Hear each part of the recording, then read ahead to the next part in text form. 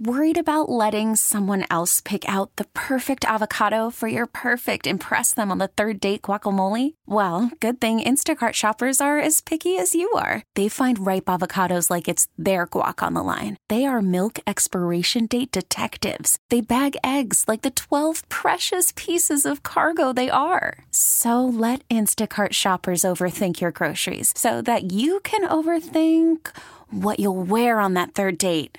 Download the Instacart app to get free delivery on your first 3 orders while supplies last. Minimum $10 per order. Additional terms apply. I'm Sandra, and I'm just the professional your small business was looking for. But you didn't hire me because you didn't use LinkedIn Jobs. LinkedIn has professionals you can't find anywhere else, including those who aren't actively looking for a new job, but might be open to the perfect role, like me.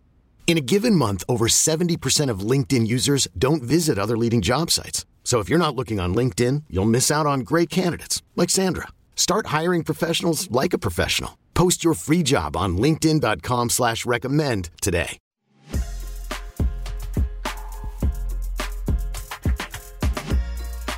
It's time for Come and Talk It with your host, Michael Cargill, brought to you by Texas Law Shield.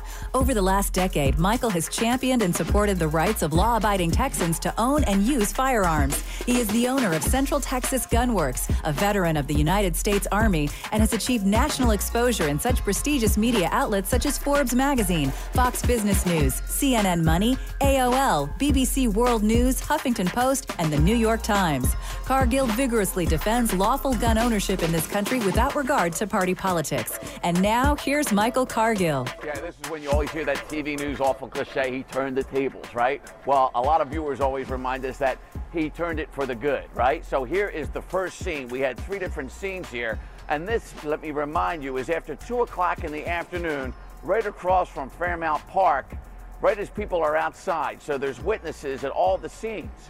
And it's hard to believe that this is the brazenness of these carjackers, and these 2 guys in their 20s intentionally rear-end this Infiniti.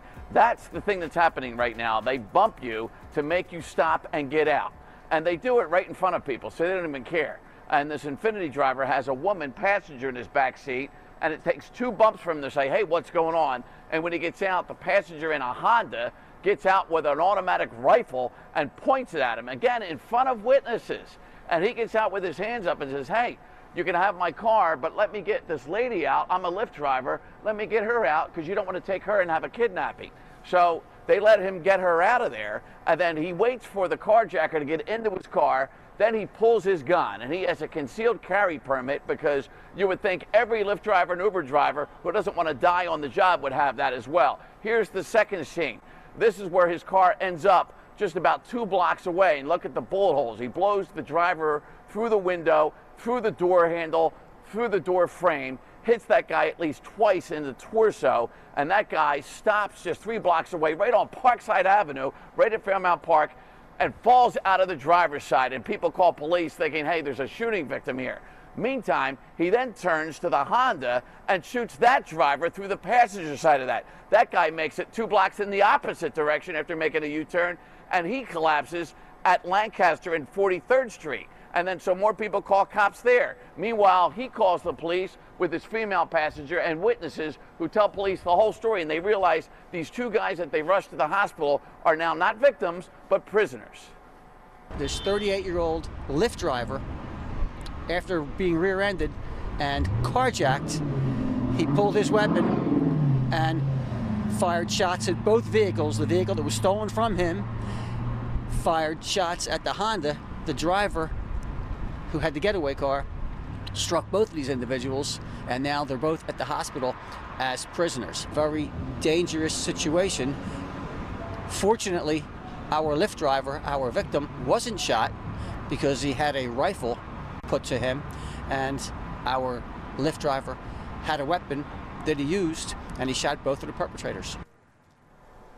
So this case again illustrates why so many delivery drivers, food delivery drivers, pizza drivers, Uber and Lyft drivers are all running the gun stores and getting legal guns because this is what's happening on a daily basis all around the country and a lot of times here in Philadelphia. Bill, the other thing that you may want to get into is the armored car and tank business, because I'm sure a lot of delivery drivers and Uber drivers would like to be in a tank with a gun turret to keep themselves safe. And here's the other thing. What are you going to do now? You're driving around and you get rear-ended. Are you supposed to leave the scene of an accident and worry about getting a ticket, or have your car damaged by somebody who was maybe on their phone and rear-ended you? Because now the first thought, if you hear stories like this repeatedly, is that, oh my God, I'm getting carjacked. I don't want to stop here even though I've been ran from behind. So that's the other quandary right now. Everybody watching is thinking, like, what do I do if I'm rear-ended? Because this is happening right in the middle after the afternoon, like yesterday, right on Parkside. Police had so many witnesses. Good day, Austin, Texas. Live music capital of the world. Let's praise the Lord and pass the ammunition. That's right. That's a story out of Philadelphia. That's one of my favorite newscasters there, talking about a carjacking by a Lyft driver out of Philadelphia. Man, that was a crazy scene, you know, and my hat's off to the license holder, you know, able to get out of the vehicle, being held at gunpoint by a shotgun by someone trying to steal his vehicle. He said, hey, you know, let me get my passenger out of the vehicle there. Gets the passenger out of the vehicle, and then the guy jumps into his vehicle, and boy, he pulls out his concealed handgun. He goes to town. He shoots that guy. He shoots the getaway driver, and man, he eliminated and stopped that threat, and that's how you do it. You know, you want to make sure that everyone else is safe. You want to know what your where your threat is and what's your threat, what's behind that threat, and so you can stop that threat. All right, so good job to that Lyft driver. Unfortunately, he probably got fired, Zach. I'm sure Lyft fired him. Probably, yeah. Yeah, most likely. Yeah, absolutely. Can't be defending yourself. Not be a Uber not on or the Lyft job. driver. That's right. Yeah. All right, so you got to follow that company policy. So the company may say, hey, you know, company may have a policy against you having a firearm in that vehicle as part of your contract or condition to work for the company, you know, but it may not be illegal, but they can definitely terminate you or fire you or cancel your contract or, you know, cancel your access to the app. And that's usually what they do when people defend themselves as a Lyft or Uber driver. All right, so today I want to talk about backdoor gun confiscation. It's happening right now in just about every U.S. city around this country. That's right, it's a backdoor gun confiscation. What's happening is if you are charged with a crime, you get arrested, you're charged with a crime, like the McCluskeys out of Missouri, and the police department will confiscate your firearm as part of that case. And let's say the charges get dropped. You know, maybe they're dismissed or, you know, maybe you're found not guilty. Well, guess what? They don't want to give your gun back to you. And there's nothing that forces the police department to give you your gun back. Nothing whatsoever. Did you know that, Zach? I mean, there should be. There's nothing. That's right. They can keep your gun. They don't have to give it back to you. So, you know, even though you weren't, you know, the charges were dropped, you know, or you were found not guilty, they don't have to give your gun back to you. There's nothing even that if the forces charges are dropped. There's nothing that forces them to give you your gun back. Nothing. And so McCluskeys are in this situation where they're trying to get their firearms back, and they're like, "No, we don't want to give them back to you." He had an AR-15. She had a pistol. Right? She had like some type of makeshift pistol there. I don't even think it was a working gun, but yeah, she had a revolver or something. Yeah. And so they're saying, "Hey, we don't want to give them back to you. We don't have to give them back." So we'll talk about that backdoor gun confiscation. Also, you know, we're going to have Edwin Walker, principal attorney with Texas U.S. Law Shield. He's going to talk to us about the Justice Department. There's a new rule out there, and the Justice Department is saying, hey, they're going to impose a safe and secure storage of firearms policy. So we're going to find out what exactly does that mean. You know, what is the Justice Department doing? What is this new rule as far as safe and secure storage of firearms? Is there a punishment associated with this? Well, so we're going to find out from Edwin Walker with Texas U.S. Law Shield. You know, also, I want to talk about, you know, what forms of identification do you need to provide a gun store or licensee when you walk into a gun store to purchase a firearm and you, guess what? Let's say you just moved to Texas and you want to walk into that gun store in Texas. You just moved here. You don't have a Texas driver's license, but you want to be able to purchase a firearm. Can you do that? Is it possible?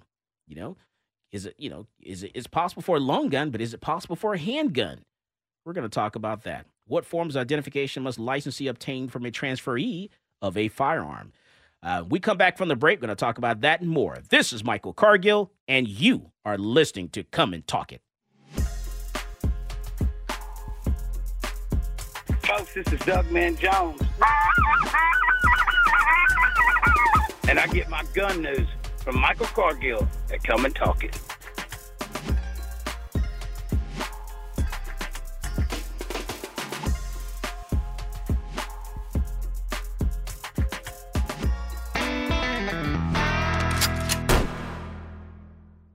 Worried about letting someone else pick out the perfect avocado for your perfect impress them on the third date guacamole? Well, good thing Instacart shoppers are as picky as you are. They find ripe avocados like it's their guac on the line. They are milk expiration date detectives. They bag eggs like the 12 precious pieces of cargo they are. So let Instacart shoppers overthink your groceries so that you can overthink what you'll wear on that third date. Download the Instacart app to get free delivery on your first 3 orders while supplies last. Minimum $10 per order. Additional terms apply. You could spend the weekend doing the same old whatever, or you could conquer the weekend in the all-new Hyundai Santa Fe. Visit HyundaiUSA.com for more details. Hyundai, there's joy in every journey. I'm Sandra, and I'm just the professional your small business was looking for. But you didn't hire me because you didn't use LinkedIn Jobs. LinkedIn has professionals you can't find anywhere else, including those who aren't actively looking for a new job, but might be open to the perfect role, like me. In a given month, over 70% of LinkedIn users don't visit other leading job sites. So if you're not looking on LinkedIn, you'll miss out on great candidates like Sandra. Start hiring professionals like a professional. Post your free job on linkedin.com/recommend today. Talk 1370.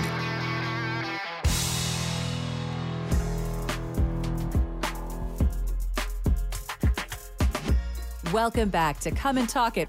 And now here's Michael Cargill. All right, so we're back, and we're talking today about the backdoor gun confiscation happening now in every U.S. city in this country, where if you're charged, you may be charged with a crime, may be arrested, detained, taken to the jail, they arrest you, and maybe charges get dropped, maybe dismissed, maybe you're found not guilty, and you have a firearm, or there's a firearm used, they will confiscate your gun. The local police department will confiscate your firearm and refuse to give it back to you. It happens a lot in this country. It's actually, it's insane. You know, I that's one of the most complaints that I get from people. You know, something happened, you know, with them. They had some type of interaction with law enforcement. They were not charged, or the charges were dropped, or they were found not guilty, and then they can't get their gun back, and they're wanting to get their gun back. And you know, and honestly, the first thing I asked them, I said, "Well, are you a Texas and U.S. Law Shield member? You know, did you get a legal plan? Did you come to class and take a class? You know, learn what the laws were, and did you sign up for the program and become a member of Texas and U.S. Law Shield, so that way an attorney can assist you in getting your gun back, because that's what it's going to take. It's going to take you getting with an attorney to communicate with the police department and the DA in order to get that firearm back in a lot of cases. And so also today I want to talk about Glock auto sears, or switches, as they're calling them down in Houston. You know, Houston's got to come up with little nicknames. You know, they can't, call it by the name that it is. They have to call it something else, switches. So we're going to talk about switches, or Glock auto sears. In other words, where you can put a device on your Glock and make it a full auto Glock. Just so you know, as a note, it is illegal to own, to possess, to purchase a switch or switches or auto sear. You have to be an SOT or Federal Firearms License Dealer in order to get one of those. A Federal Firearms License Dealer with an SOT. Well, we're going to talk with Edwin Walker about switches and Glock auto sears. We're going to talk to Edwin Walker with Texas U.S. Law Shield about the Department of Justice Department's new rule on safe and secure storage of firearms. And we're also going to talk about the forms of identification a licensee, must obtain from a transferee of a firearm, an individual that walks into a gun store that wants to purchase. So Edwin Walker, U.S. Texas and Law Shield, welcome to Come and Talk It, sir. Well, thank you. Thank you for having me, Mike. Yes, sir. Absolutely. So Edwin, I don't know. Let's start with the you threw a whole bunch of things out there, Mike. So. I know. Let's start with the Justice Department first, because there's a lot of stuff about the Justice Department. So what is this safe storage? Because a lot of people, I've had people call me about this. Hey, Mike, what's going on here? Am I going to have to provide a lock or a safe? Am I have to provide a gun safe to every customer that purchases a firearm from me? Well, let me just say that the ATF, the Department of Justice, has been very active. They've started have started really cranking up their activities with putting out memos, sending out letters, making proposed federal regulations. And this is probably in reaction to, the failed nomination of Chipman, Chipworth, Chippendale, Chipwich, Chip, whatever his ridiculous name is, that his failed nomination. And so the Justice Department is probably in their back room saying, well, if they think this is going to stop us, they got another thing coming. And they've really, really cranked up the efforts to sort of act, within the scope of their authority in terms of sending out mandates for FFLs, increasing audits, being hypercritical, scrutinizing paperwork, et cetera, et cetera. And so what this most recent thing was that they sent around just this week was they said, hey, we're going to propose a new regulation. And of course, anytime the ATF says we want a new regulation, everybody in the gun communities, their sensors should go up, which they should, because the ATF rarely provides good regulations. But it just so happens that in this case, the regulation is not that onerous. It has no implication on the actual gun owning community itself, but it is a regulation that's going to be imposed on FFLs. And so what they're saying is that FFLs like yourself must have available, which I'm assuming that means that they must have it in their inventory, available for purchase.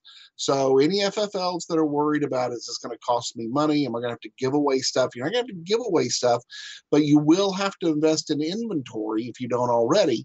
Gun storage devices and gun storage safes.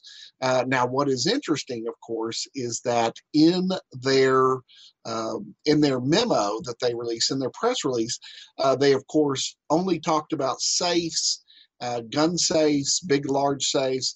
And so that kind of left the implication that this was going to be, quite the cost in inventory. However, what they're doing is that they're saying that they're going to use the definition that already exists in 18 U.S.C. 921 A34, which does say that a gun safety device is any device that, when installed on a firearm, is designed to prevent the firearm from being operated without first deactivating the device, or a device incorporated into the design of the firearm that is designed to prevent the operation of the firearm by anyone not having access to the device. So basically, if an FFL just wants to provide an assortment of gun locks or gun cables, and a lot of manufacturers already supply those with their handguns, at least. So it shouldn't be that much of a financial burden for a gun dealer to begin supplying these. And what they will have to do is just another added piece of paperwork that they will have to certify to the ATF that they have this stuff available for purchase. And of course, it's the ATF. It's more virtue signaling by the ATF. And the ATF can now say, look at us, woohoo, we're all about gun safety. We've made these requirements now to try to increase gun safety. But it's, at the end of the day, maybe it actually helps some FFLs. I guess who it's really designed to go after, or maybe the kitchen table FFLs, the folks who just have licenses so that they can work, from their house, and they don't actually have a storefront. And so, it might be beneficial to folks, like yourselves, that have FFLs that actually operate, storefront, inventory, packed facilities. And it gives the ATF another way of having to, another way of shutting someone down if they're not providing this service. Yeah, certainly. Every regulation does have, it does have a real kind of pain in the ass component of it that you have to comply with it. And of course, any regulation that's not complied with gives the ATF an avenue for really being ticky-tack and coming after somebody if they want to. So I imagine that there'll probably be a shelf in every gun store that has a bunch of dusty old gun locks on it, and they can certify, hey, I've complied with the regulation by making gun locks available for purchase by my customers. And what people don't realize is that, every gun you get from a gun store, it comes with some type of lock already. So it comes with like a cable lock or a trigger lock. So with this here, they're saying, hey, you need to be able to provide a safe, some type of safe, like a handgun safe or a long gun safe, be able, say that you offer this, that you sell this in the store with the, it's offered to the customer. The customer has an option to purchase these. And, the thing about it, it really does kind of, for people who want to look behind the curtain, it does kind of show how this really is more about style than substance, because you can get any normal average person can get a gun lock anywhere, get them at a big box store. Heck, there are a lot of police departments that give these things away for free. And so, people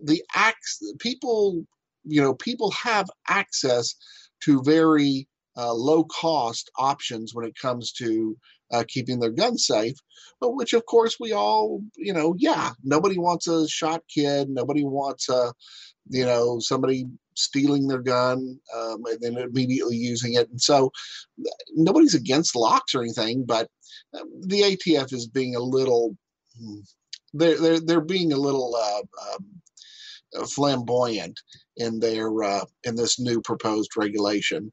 And like I said, it does add a new layer. It does add an additional document of paperwork that FFLs will have to comply with. Okay. When we come back from the break, we're going to talk about those Glock auto sears, or those switches, as they call them in Houston, because there's a Houston police officer that was shot and killed last year. And the person that shot and killed this officer used a Glock auto sear, what Houston calls it, a switch or switches. We come back from the break, going to talk about that, because what's come out of that is that now they're finding these switches in Houston, Texas seems to be ground zero for these switches or Glock auto sears, around the country. And they're buying them and they're using them and adding them to firearms. And that's illegal. We're going to talk about that when we come back from the break. This is Michael Cargill, and you are listening to Come and Talk It. Hi, this is Stephen Williford, the Barefoot Defender. I get my global gun news from Michael Cargill at Come and Talk It.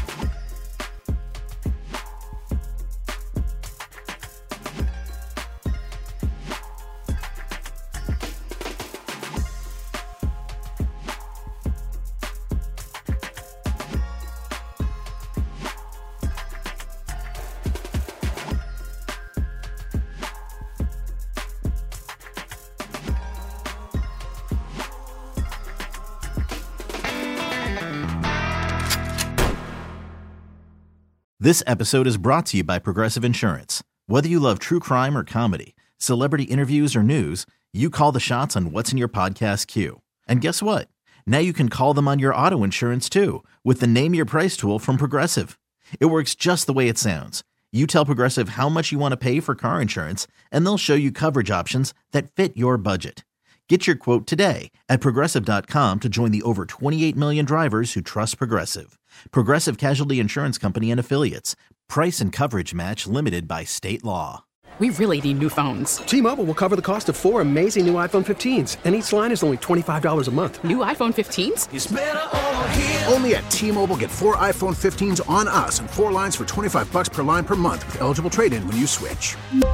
Minimum of 4 lines for $25 per line per month with autopay discount using debit or bank account. $5 more per line without autopay, plus taxes and fees. Phone fee at 24 monthly bill credits for well-qualified customers. Contact us before canceling account to continue bill credits or credit stop and balance on required finance agreement due. $35 per line connection charge applies. See T-Mobile.com.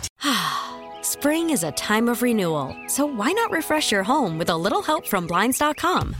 We make getting custom window treatments a minor project with major impact. Choose from premium blinds, shades, and shutters. We even have options for your patio, too. Blinds.com invented a better way to shop for custom window treatments. There's no pushy salespeople in your home or inflated showroom prices. Our design experts can help you find the perfect window treatments on your schedule. We'll even send free samples directly to you. Plus, we can handle the measuring and installation for you. Unlimited window treatments installed for just one low cost. And with Blinds.com, you'll always get transparent pricing. No hidden fees. Our free shipping and 100% satisfaction guarantee can put the spring back into your step and into your home, too. Shop Blinds.com right now and save up to 45%. Up to 45% off for a limited time at Blinds.com. Blinds.com. Rules and restrictions may apply. Talk 1370, the right choice.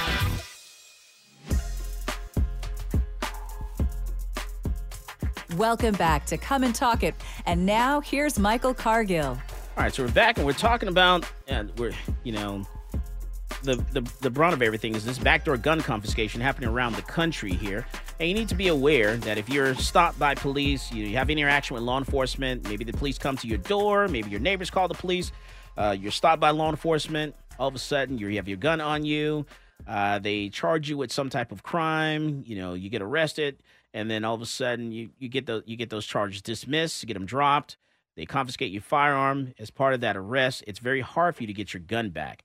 We're going to talk about that with Edwin Walker as well, but I do want to switch gears a little bit and talk about these switches and these Glock auto sears. And so talk about those switches and Glock auto sears. There's a story out of Houston, Texas, where a Houston police officer, a senior officer, was shot and killed, but when they were executing a warrant, going to arrest this guy pulled out a Glock, and the switch, what it does, it turns a semi-automatic handgun into an automatic. And this little device, it's illegal to actually own it and possess it. It's illegal to own it, illegal to purchase it. I want to make that clear. And so you have to be a federal firearms license dealer. You have to have an SOT, a special occupations license, in order to get one of these. Okay. And then, Edwin, and I called Edwin up this week and said, hey, Edwin, I'm thinking about, getting one of these things. What do you think? Edwin's like, no, I wouldn't do it. So I'm probably not going to do it, Edwin. Well, that's a good idea. I said. And I have to tell you, when you called me back, I was dead asleep, by the way. You woke me up out of a dead sleep. So that's why I was kind of groggy and I couldn't get my thoughts together. It was the middle of the afternoon, Mike. I know. I had to take a nap. I was exhausted. You're leaving the impression that I called you at midnight. No, it was like tell everybody. No, yes, it was during business hours. It was like 4 o'clock. It was. I was dead asleep. You're taking your siesta. The Glock auto sear. I tell you what, there has been a rise in it, and of course, you had this very high profile, at least here in Houston. I tell you what, Edwin, let's play this video. We're going to play this video so people know exactly what story we're talking about. Take a listen to this. Officers knocked on Dion Ledette's door early the morning of September 20th. His girlfriend came to the door. Ma'am. Where's Dion? Officers repeatedly asked him to come out. Dion! Opened fire, sending officers scrambling for cover. It was a gun battle, inside and outside. Hey, we need to get Bill out! We need to get Bill out of there! Officer Bill Jeffrey was struck by the hail of gunfire, fell to the ground at the door. Sergeant Michael Vance hit too. He is seen crawling to cover as the firefight went on around him. This is what we're up against, and we need to do something about it. Investigators say Ledette was able to fire off more than 30 rounds in under 2.6 seconds. You can hear that rapid fire in the body cam footage. This tiny, illegal switch that police say was on Ledette's gun turned his semi-automatic handgun into a machine gun. And it takes your breath away to see how a simple switch can create a pistol that fires rounds like that. It's a concerning trend law enforcement is seeing in our own backyard.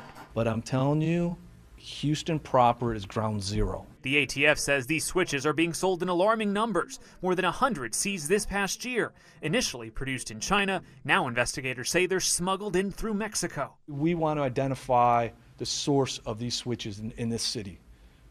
It's out there. Someone knows. HPD, ATF, and other partner agencies now working together to alert the public and focus on getting these auto switches off the street. This type of firepower in the wrong hands and bad actors like Ledette are incredibly dangerous.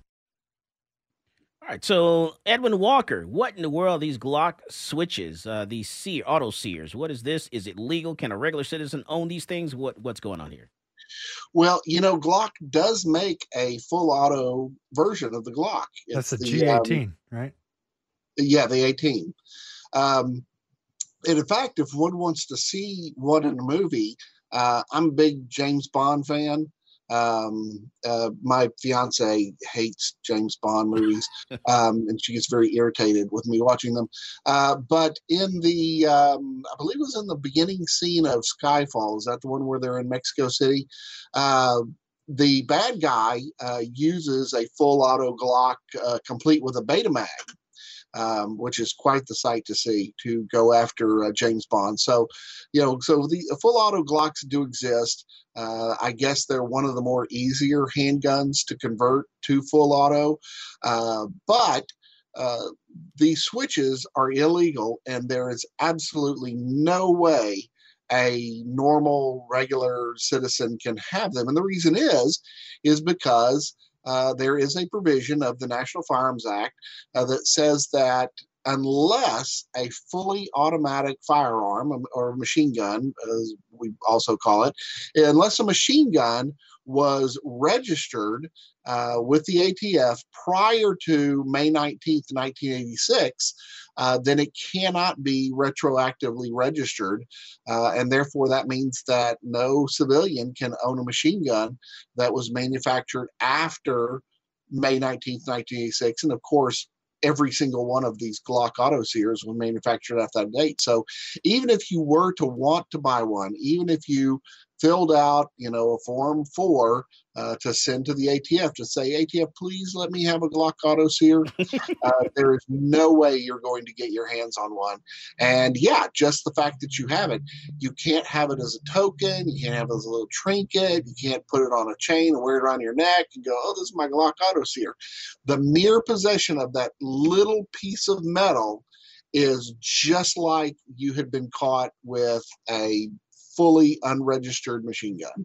Oh, pretty please with a cherry on top. Can I not, get myself a Glock auto sear or a switch? Yeah, they're not going to let you have it. All I want to do is just have it for fun. I just want to go to the range and just experience what it's like.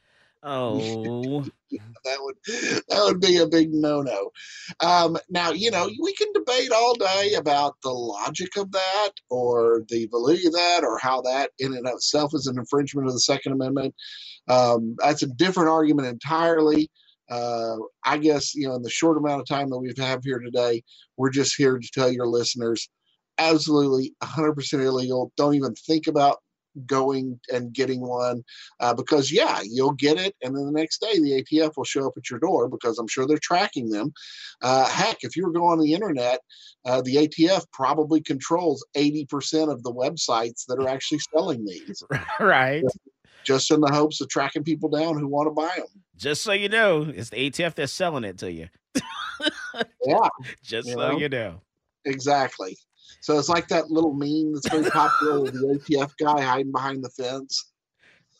You caught Zach off guard there. He's choking.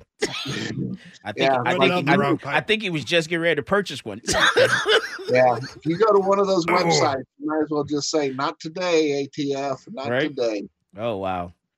That's insane. All right, so no Glock auto sears. Don't do it. No Glock auto sears for you or anyone else. And we get that question all the time. We also get the question of, I didn't mention this earlier, Edwin. We talk about the Suppressor Act for Texas. I get people that walk to the gun store at least every 2 days and will ask us, can I hear we can own suppressors now in Texas.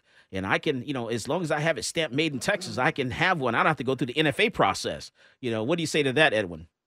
Yeah, not true. However, what the state of Texas did, what the legislature did, was they removed all the state laws regulating suppressors.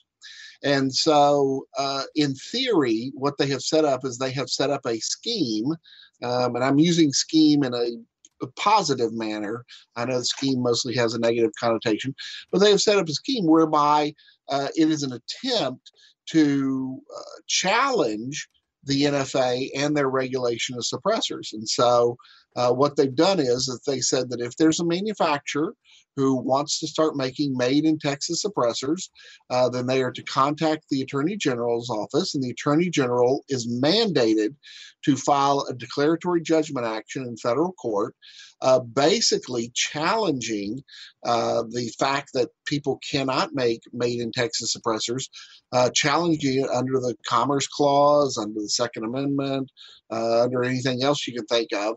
And so there'll be this defense, I guess, in the hopes that it will get to the U.S. Supreme Court, who will say, look, the federal government doesn't have the authority to regulate a suppressor that does not constitute a product of interstate commerce, because that's where all these regulations come from. You may think that, or the normal, the regular citizen out there may think that, it's the federal government and they have authority to regulate guns under the Second Amendment. That's what they're doing. No, what they're doing is that they have the authority to regulate commerce. And so if you look at all the federal laws with regard to firearms, it always has in there, this is a law that only affects firearms that have that travel through or that are made for or have an effect on interstate commerce. And now that just happens to be every single firearm. So it's 100% of the firearms. But that's what this law is designed to challenge. So what it's done as a practical effect, because they have removed all the state regulations for suppressors, is that let's say that somebody does have an unregistered, untaxed suppressor. Now, I'm not saying that you should, because it is still illegal. However, if you have one of these and you have it in the front seat of your car and you're just driving along and you get stopped by the local constable's office, and they see that you have a suppressor in your car, and they call the DA, and they're like, hey, I just caught this good old boy, and he's got a suppressor in his car. Aren't these things illegal? The DA has no state law that it can charge you under. Now, the DA may be best friends with the U.S. Attorney's office and may say, hey, let me call the U.S. Attorney and see if they want you to take them into custody for this. So they can turn you over to the U.S. Attorney's office. They can contact the ATF about it. They can contact the U.S. Marshals. But the local constable who finds you with a suppressor does not have any state authority for which to claim that you are in violation of state law. But you absolutely are still in violation of federal law. So it'll be interesting to see if we do see an uptick in federal prosecutions of people having unregistered suppressors in the event they want to go that way. And so that's what I basically just tell people that, that's what the law is. I still have to advise them it's totally illegal under federal law, but there's no state law that regulates the possession of a suppressor anymore. All right, we come back from the break. We're going to talk about what form of identification must a licensee obtain from a transferee of a firearm. When you walk into the gun store, what kind of ID do you have to give the gun store in order to walk out with that gun? This is Michael Cargill, and you are listening to Come and Talk It. This is Coleon Noir, and you're listening to Come and Talk It with Michael Cargill.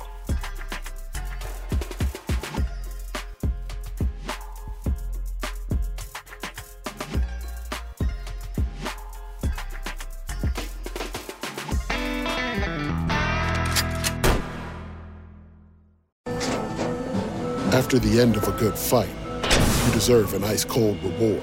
Modelo is the mark of a fighter. You've earned this rich golden lager with a crisp, refreshing taste. Because you know, the bigger the fight, the better the reward. You put in the hours, the energy, the tough labor. You are a fighter, and Modelo is your reward. Modelo, the mark of a fighter. Drink responsibly. Beer imported by Crown Imports, Chicago, Illinois. Hey everyone, Boomer Esiason here. The NFL Draft is behind us and your favorite team is now gearing up for week number 1. The free Odyssey app puts you right in the middle of the pro football conversation with the biggest sports radio stations from across the country. The local voices who know your team the best, giving you their unfiltered takes on the current state of your squad. It's always football season right here on the free Odyssey app. Austin's Talk 1370.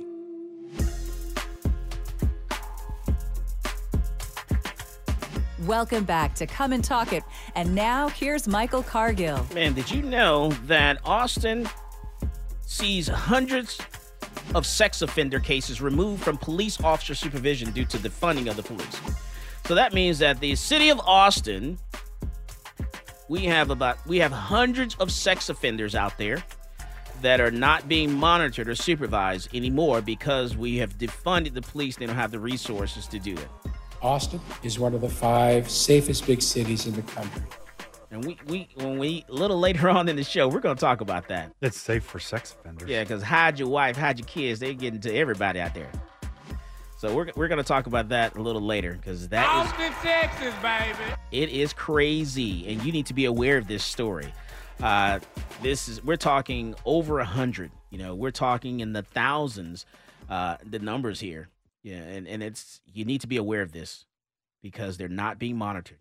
But before we get to that story, I do want to talk about what form of identification must a licensee obtain from a transferee of a firearm?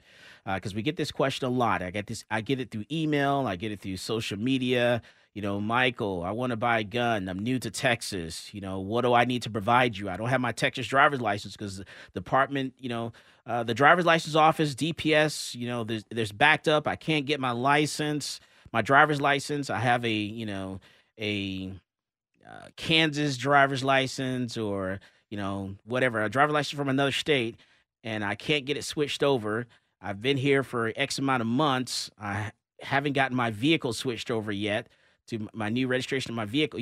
What can I provide you in order to purchase a firearm? So we're going to ask Edwin Walker, a principal attorney with Texas U.S. Law Shield, this question. Edwin, what form of identification must a licensee obtain from a transferee of a firearm? Well, it has to be a government ID with a photograph. And so that may put some people in a hardship, but that's what the law says it has to be. And it's set forth in a definition in statute. It's a statute about identity theft, but it talks about what, this ID that's acceptable. And the ATF says that you can use a combination of documents to establish somebody's lawful identity and their lawful residence. But as a practical effect, there's really no combination of documents that would work because all the stuff that's required should be found on one ID. And that would be your photograph, your residency, your date of birth, and your citizenship, I believe, or your residency. Those all have to be available to the person who is the licensee, the FFL, who is selling you your gun.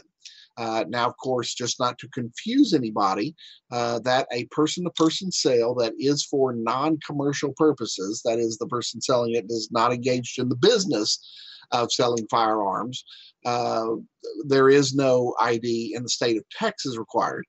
Several states have created state laws that require it, but as of now, the state of Texas does not require it. But if you're buying from an FFL, you must be prepared to show an ID that is valid, means it's not expired, it has your picture on it, it has your residence address, it has your date of birth on it. Okay.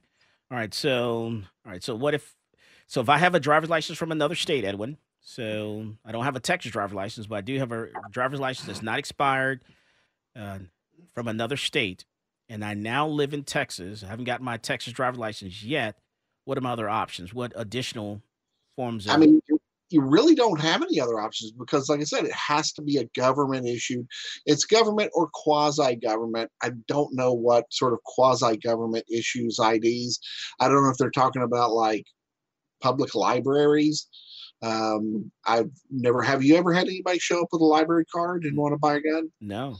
So I guess if the library is part of the city or the county, down here, it has to have something on it that shows your address, that shows your current address. Correct. And so if there were a library card that had your address on it, but most library cards don't have pictures. So if you had a picture ID, you somehow had a picture ID that was issued by the government that didn't have an address, but then you also had another government ID that did in fact have an address on it, but did not have a picture, then in theory you could use those together. So if I take if I take my passport, my U.S. passport has my picture on it, Mhm. and it's current, and then I get maybe registration of my vehicle, or what do you think? Or Yeah, that's a possibility. As long as the document was produced by a governmental agency, and you can cobble these together, then you could get the FFL to accept it. But keep in mind that it's purely at the discretion of the FFL. Correct. So there may be those who are extra cautious and are like, look, I've had too much trouble with the ATF. I'm not risking anything on anything. Right. And so I only accept either driver's licenses or licenses to carry. You may have those. So it is unfortunate that this is kind of a side effect of what we've been dealing with for the last 2 years, and that people are having to make appointments to go to the go to the DPS to get their driver's license, to get even ID cards, in which the ID card was set up to be the most, the easiest, most simplified form of state issued identification you can get. But if the state's saying, oh, you got to have an appointment to come and get one, yeah, it's completely a hassle. You know what people can do? It's really easy. It's easy. It's fast to get. You can get it in less than 30 days. You can get your license to carry handgun. You took the words right out of my mouth. Is that you can. It seems to me now that we have reached a point, as counterintuitive as it seems, that getting a license to carry is more efficient than getting a driver's license. Right. It's a lot faster. It has a picture on it. We'll have your current address on it, and you get it in less than 30 days. And you now don't have to wait around for the background check. No, exactly. There's so many benefits to getting the LTC that should be everybody's first option. Okay. All right. It just hit me right there, to be honest with you. I didn't even think about it. That is an option. Man, you know what? In Virginia, there's a Virginia police identify they have a shopping cart killer. Did you know that, Zach? A shopping cart killer. If you leave your shopping cart in the parking lot, then this guy kills you, or what? No, not exactly. So apparently there's a guy that's killing people, and he's putting their bodies in the shopping cart. And they nicknamed the shopping cart killer. That's creepy. Yeah, very creepy. So the remains of a woman was found in a shopping cart this week in Washington, D.C., was positively identified by police officials on Saturday. Sonia Champ, 40 years old, is believed to be the fifth victim in a number of murders carried out by a serial assailant dubbed the shopping cart killer. And another female were positively identified by Virginia police as well on Friday. So Fairfax County Police Chief Kevin Davis told reporters that DNA analysis was used to identify 29-year-old Cheyenne Brown of Washington, D.C., and 48-year-old Stephanie Harrison of Reddington, California, who were found in Alexandria, Virginia on December 15th of 2021. And so he preys on the weak, he preys on the vulnerable, and he does unspeakable things with his victims, according to what the police chief says. And the shopping cart killer does unspeakable things with his victims. He says it again. It's, so if you're in that area, you're going to D.C., you're going to visit someone in Washington, D.C., Northern Virginia there, be careful. There's a shopping cart killer. He's preying on the weak. So. Anthony Eugene Robinson is the suspected shopping cart killer. Oh, they have someone in mind, huh? Yep. All right. Well, he was arrested and charged in November for the murder of two other women is behind the killing. So we'll see if they can tag him with all these other killings. All right. So Edwin, got a question for you. So we get questions about the Firearms Carry Act and the new Firearms Carry Act that what we call the Texas Constitutional Carry that went into effect in Texas on September the 1st of 2021. And I'm going to throw this at you, then cut you loose. But you know what? We're running out of time. I have to go to commercial breaks. So I have to ask you on the other side there. But we get questions about Texas constitutional carry as far as the punishment for the 30.05 signs in certain places. What are the punishments? Some places are felony. Some places are Class A misdemeanors. Some places are Class B misdemeanors. Some are Class C misdemeanors.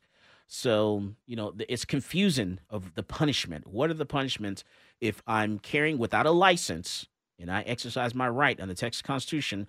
What are some of the punishments and, the different places, and what are those places? For example, like 4603, what are those prohibited places and what are the punishments for the prohibited places?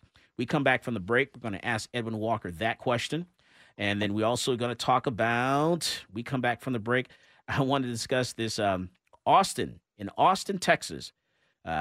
Austin sees hundreds of sex offender cases removed from the police officer's supervision.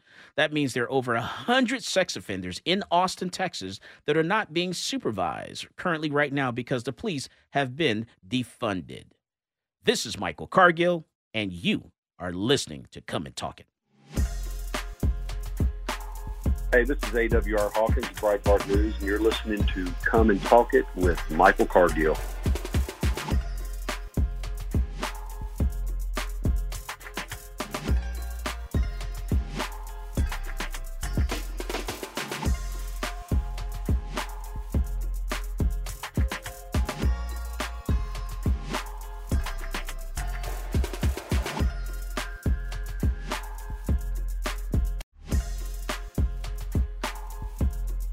Welcome back to Come and Talk It. And now here's Michael Cargill. All right, so Austin sees hundreds of sex offender cases removed from police officer supervision. And so, as of, this is a story from Fox News National. As of 2019, there were about 1,600 registered sex offenders in Austin, according to the state's sex offender database. There is no law preventing any of them from living near schools or other places where children tend to congregate, according to one source here. About 650 of those cases were handled by officers who checked in on the registered sex offenders weekly to ensure they reported themselves to be there. Man, this is crazy, 3 of those officers were sent back to patrol as a result of the decision to defund the police, including slashing 3 cadet classes as the police academy in August of 2020. Defunding the police force, the department, has decided to cut the sex offender apprehension and registration unit. They call that SOAR. Now, those cases, once handled by sworn police officers, are now being monitored by civilian employees, including 2 who only work part-time. The civilian monitors lack arrest authority, and some question whether they are able to keep up with the increased caseload. This is crazy. We're talking over 1,600 sex offenders on the list there in Austin, Texas, and they're not being monitored properly. So just some things to think about. When you're going about your day in Austin, Texas, you're downtown, you think about your personal safety, questioning that person that's walking behind you, you might want to think twice about it. Just something to think about. There's 2 doors down from us, Zach, is Krav Maga. So I teach people, you learn some self-defense skills, because a gun should be your very last option. You may have to defend yourself. Maybe the person, you don't know if the person is trying to kill you, so you may not know, but you may have to defend yourself until you maybe even to get to your gun. So Krav Maga is 2 doors down from us. Also around the corner from us in the same center there, they do Muay Thai. Muay Thai. Mm-hmm. Yeah, you can learn some Muay Thai. And then learn how to do some, in, out. Yeah, so definitely, come on over there. Muay Thai or Krav Maga. In, out. Muay Thai or Krav Maga. You try to get me in trouble. All right, so I do want to talk about, let's see here. We're going to, Edwin Walker. Edwin, backdoor gun confiscation. Say it again.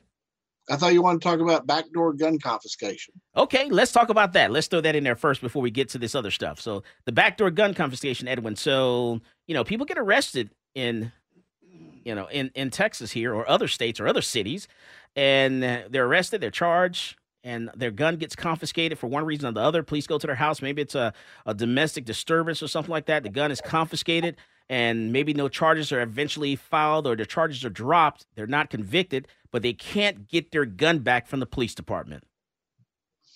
Well, technically, the only type of charge that should result in your ability to possess firearms is either a domestic violence charge, because there's usually going to be a protective order that goes along with that, or an actual gun crime, and they'll confiscate the firearm that is involved in the gun crime. They shouldn't confiscate anything else. However, a lot of judges are imposing as bond conditions, as general bond conditions, without regard to the type of crime charged. They impose these general ones like you can't have alcohol and you can't use drugs, and they always throw in there you can't have firearms. And so even though it may not be a firearm related offense, these judges, they kind of get firearm confiscation happy and put it as a condition of your bond. And so that means that you do have to turn those over to someone else. Otherwise, you do risk violating your bond and going and sitting in county jail till your charge is adjudicated. Now, the most troubling types of gun confiscation that we see whenever we have incidences are situations that have nothing to do with the gun, but yet the gun somehow winds up in the hands of the police. Like if there's a car wreck, let's say that there's a car wreck and you're carted off to the hospital, and the police find the gun that's in your car. They will take your gun, and they'll take it, of course, for safekeeping. But then whenever you get out of the hospital and you go to the police station, you go, "Hey, police station, police, I need my gun back." They'll say, "Oh, no, we're not going to give you your gun because the law says," and this is really infuriating when they do this, the law says that we have to process it, that we have to, we have to go and we have to do ballistics tests on it, and we have to, run it through the losses. We have to process this, and it can take weeks or months. There is no law that says that. This is how the police bully people. They buffalo people. They trick them into thinking that there is a law, that they have to go through this process. I can't tell you how many police departments that I have demanded to see this law or regulation that they claim that they are complying with. And usually whenever I do that, it gets me elevated to a supervisor who then, without admitting that there is no law, will ultimately give the person their gun back within usually that day once I complain. But regular people, they've got no idea that this is available to them. They've got no idea that the police are just stonewalling them when they tell them that there's a process of testing every single gun that comes into their possession, because there's no law that requires that. So we've been very successful in reobtaining firearms on the basis of people like that. Also, you are correct that even if your case is dismissed, a lot of police departments are extremely reluctant, if not defiant, in giving your gun back, and that usually requires a court order. And fortunately, it has been our experience that most judges are kind of offended or ticked off by this. And I have yet to have a situation where a judge has actively denied me the ability or forced me to get a mandamus or pursue some other extrajudicial avenue in getting a firearm back from an individual who had their case dismissed. Okay. And then we do have a question. There's a question out there for you, Edwin.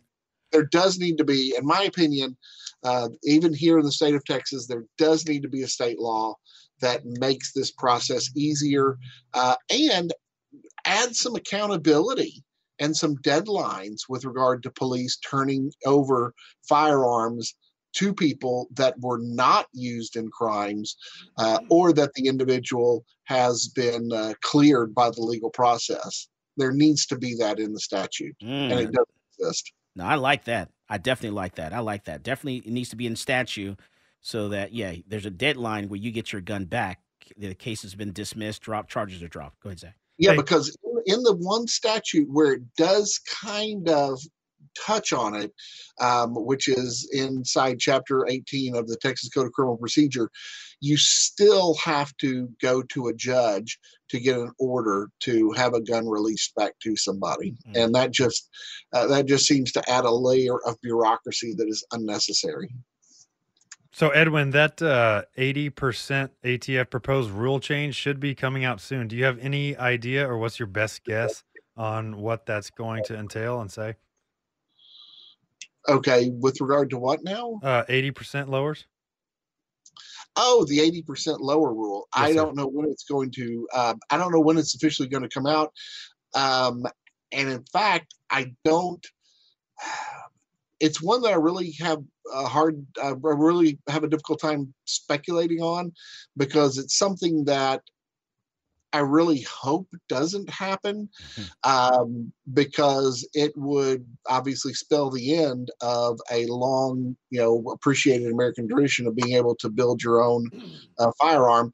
The only thing that I can think that they would do is that they're just going to start serializing them like they do fully functioning firearms, which is ridiculous, because there has to be a percentage. You can't just declare that every single, aluminum or steel blank is a potential firearm. That makes no sense. And so there does have to be a percentage where the government says, look, this has now gone from being a paperweight to being a firearm. Okay.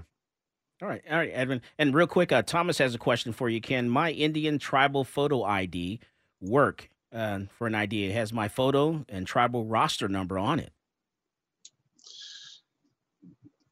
I know that's a good one there. That's a real good one.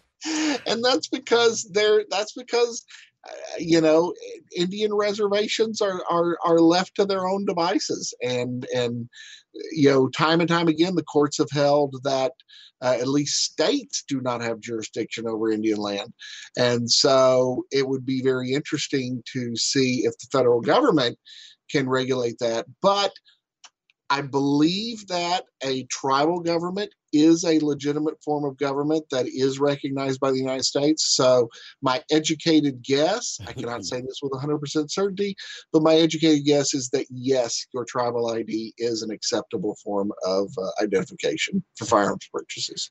All right. I know I love to bring you those hard questions, right? I call you guys up and it's always something hard. It's never something easy. Never something easy. All right, we come back from the break. We're going to talk about the Firearms Carry Act, the constitutional carry for Texas, and those punishments for people carrying in places that are prohibited places. This is Michael Cargill, and you are listening to Come and Talk It. This is Brittany Glaze, and I get my global gun news from Michael Cargill on Come and Talk It.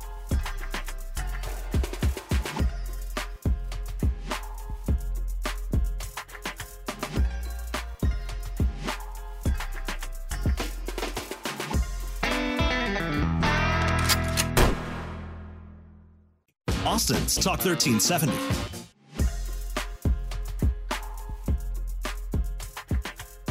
Welcome back to Come and Talk It. And now here's Michael Cargill. All right, so Edwin, when it comes to constitutional carry for the state of Texas, and in those prohibited places that you cannot carry if you don't have, you don't have a license, can't carry in certain places, or even if you have a license, you can't carry in those certain places. But, for constitutional carry, what's the punishment, Edwin? Sure. With regard to a constitutional carrier, there are two statutes that they need to be aware of and that they should go ahead and read. They are fairly complicated because they contain a lot of specific provisions, a lot of qualifications, some defenses. And those two statutes are the General Trespass Statute, which is 30.05, and then the Prohibited Place Statute, which is 46.03. And so with regard to 30.05, this governs basically places that are not prohibited under 4603. And so they're places that are generally open to the public. Keep in mind that any place that is absolutely 100% private property that you are not allowed to go to at all that's a different punishment. If you carry a weapon, don't go into those places at all. Usually those places are marked with no trespassing signs. But for places that are generally open to the public, and the only prohibition is that you simply cannot go in there with a firearm, those are generally private property places. That punishment is a Class C misdemeanor with a fine of $200. If the prohibition is by signage and they catch you on there, now the provision increases, the punishment increases to a Class A in the event that you are actually then told, you are given individual notice. See, the sign is what we consider to be constructive notice. You should have seen it. It's there, it's visible, but it's not necessary to prove that you personally saw it or that you knew it. Just the fact that it was there and it's generally known to be visible, that's constructive notice.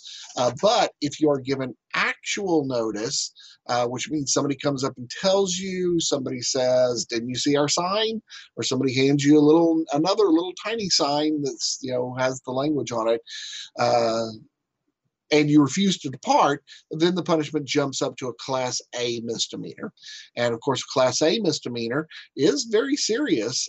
It contains a punishment up to a $4,000 fine and up to a year in the county jail if you are convicted of that. So it is kind of serious. Now, of course, going into prohibited places, that's a much, much more serious offense because most of the places on the list contained in 4603 are felony places, which means that you will be charged with a third-degree felony for entering these places. And so what you need to do, there's 14 places, plus there's a couple of provisions with regard to campus carry.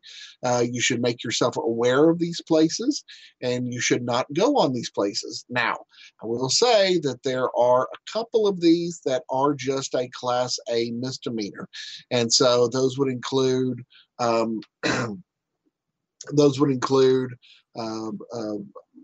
high school, collegiate, professional sporting events. Those would also include a civil commitment facility, hospital, amusement parks.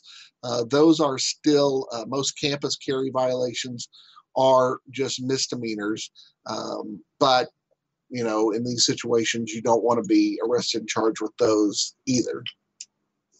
Okay.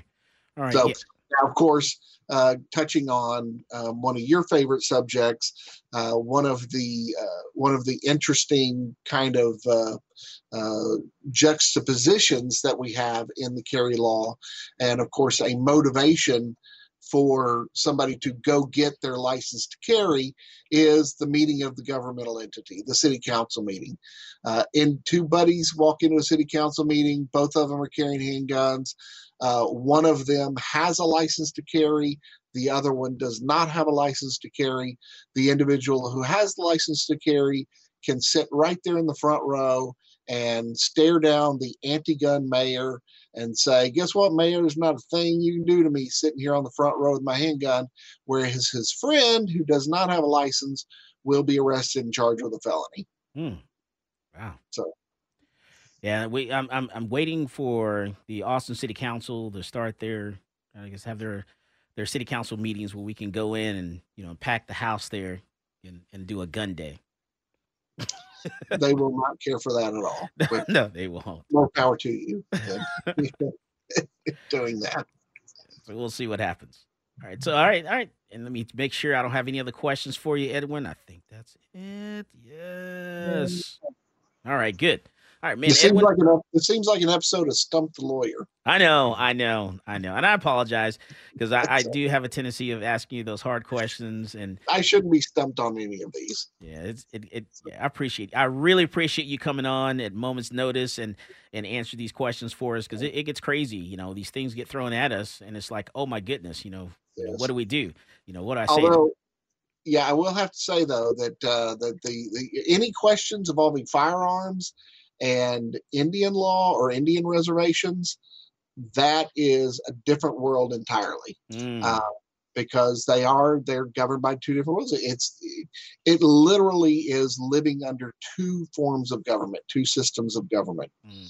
And so, or three, if you want to include, if you want to say federal government, state government, and Indian tribal government, and those issues can get very complex. All right. Well, I'll tell you what. Thank you, Edwin Walker, principal attorney with Texas and U.S. Law Shield. Appreciate you coming on and laying all that stuff out for us. Thanks for having me, Michael. Yes, sir. Absolutely. You have a wonderful rest of your weekend. All right. So I want to talk about the Remington. If you guys know this, Remington's doing a recall where they are recalling quite a few firearms. So the Fifth Circuit, let's see here. Did that come up? Something came up. Something didn't come up right. Remington. There we go. Oh, something's happening to my page here. I'm not finding Remington. I hope you find it because it's not coming up for me for some reason. There's a Remington recall? Yeah, there's a Remington recall. And they're recalling quite a few things here. I'll have it here in a second. Boom, there we go. All right, so, yes, you know what? Was it the Remington 700? Yeah. The triggers? Yeah. All right, so let's see. Before we get to, I do want to talk about this question of whether Louisiana statute barred design defect claim against firearms makers certified the state Supreme Court. So basically, the claimant, someone is arguing that the allowing design defect claims against firearm manufacturers would be more consistent with legislature intent of the statute. The U.S. Court of Appeals in the Fifth Circuit has certified to Louisiana's highest court the question of whether certain sections of the Louisiana law will allow, basically Louisiana to sue manufacturers of firearms. This is a case that's coming out of the Fifth Circuit that we're going to have to take a look at and watch. You guys definitely want to, pay attention to that. There are a lot of good cases coming out of the Fifth Circuit. The bump stock case is also in the Fifth Circuit, and we hope to have that case heard by the entire court. So we're going to pay attention to those few cases there. Man, that recall, I don't know what happened to the recall. I lost it. I totally lost it. I don't know what happened to it. Yeah, I totally lost it. I know the last one they did was Remington 700 triggers. Yeah. But that was a little while back, I believe. Yeah. Yeah, I totally lost it. I don't know what I did with it. I had it here. Well, we'll cover it the next show. We'll talk about it then. Man, Zach, what are you going to do this week? This week? Yeah. What are you going to do? What's on the plan there? You did a little video last week. Can you talk about it? A little video last week? Yeah, you did like a little show, a little video, a little. Oh, yes. How can you forget that? You got 30 seconds. You better tell me. Not a video. It's more a promotion photo shoot for a upcoming product which has not been unveiled yet. Oh, so you can't talk about it? Yes. Okay. So you can't even. Okay. All right. Fine. We'll find out. We'll find out later. But it's very interesting, and it is very has a lot of ingenuity involved in it. All right. Oh goodness. Okay. All little secrets there. That's secrets. You guys are nailed tight over there. All right. Not a problem. All right. So we'll find out what that is later on down the road. All right. Man, this week, I did get someone from Vice News reached out to me. They wanted me to do this auto sear story, and I think I'm going to turn it down. I'm not going to do it. They want you to take the heat for that, huh? Yeah, wow. So I'm going to turn it down. I think my New Year's resolution is I'm going to do less news stories, this year. I think I'm going to focus a lot less news, You're a busy man when it comes to news. Yeah, and I think I need to focus more on family and a little less news. I'm going to start turning down some interviews. So I'm going to turn them down, and they're going to be upset with it. Yeah, we'll turn down Vice News. New year, new you. New year, new you. That's right. Be you, boo-boo. So you make your New Year's resolution. Now, that's my New Year's resolution. What's yours? You got one? Oh, just be more present. Be more present? Mm-hmm. Be best. Be best. As always, more guns equals less crime. You go out there and you buy yourself a gun. You've been listening to Come and Talk It with Michael Cargill.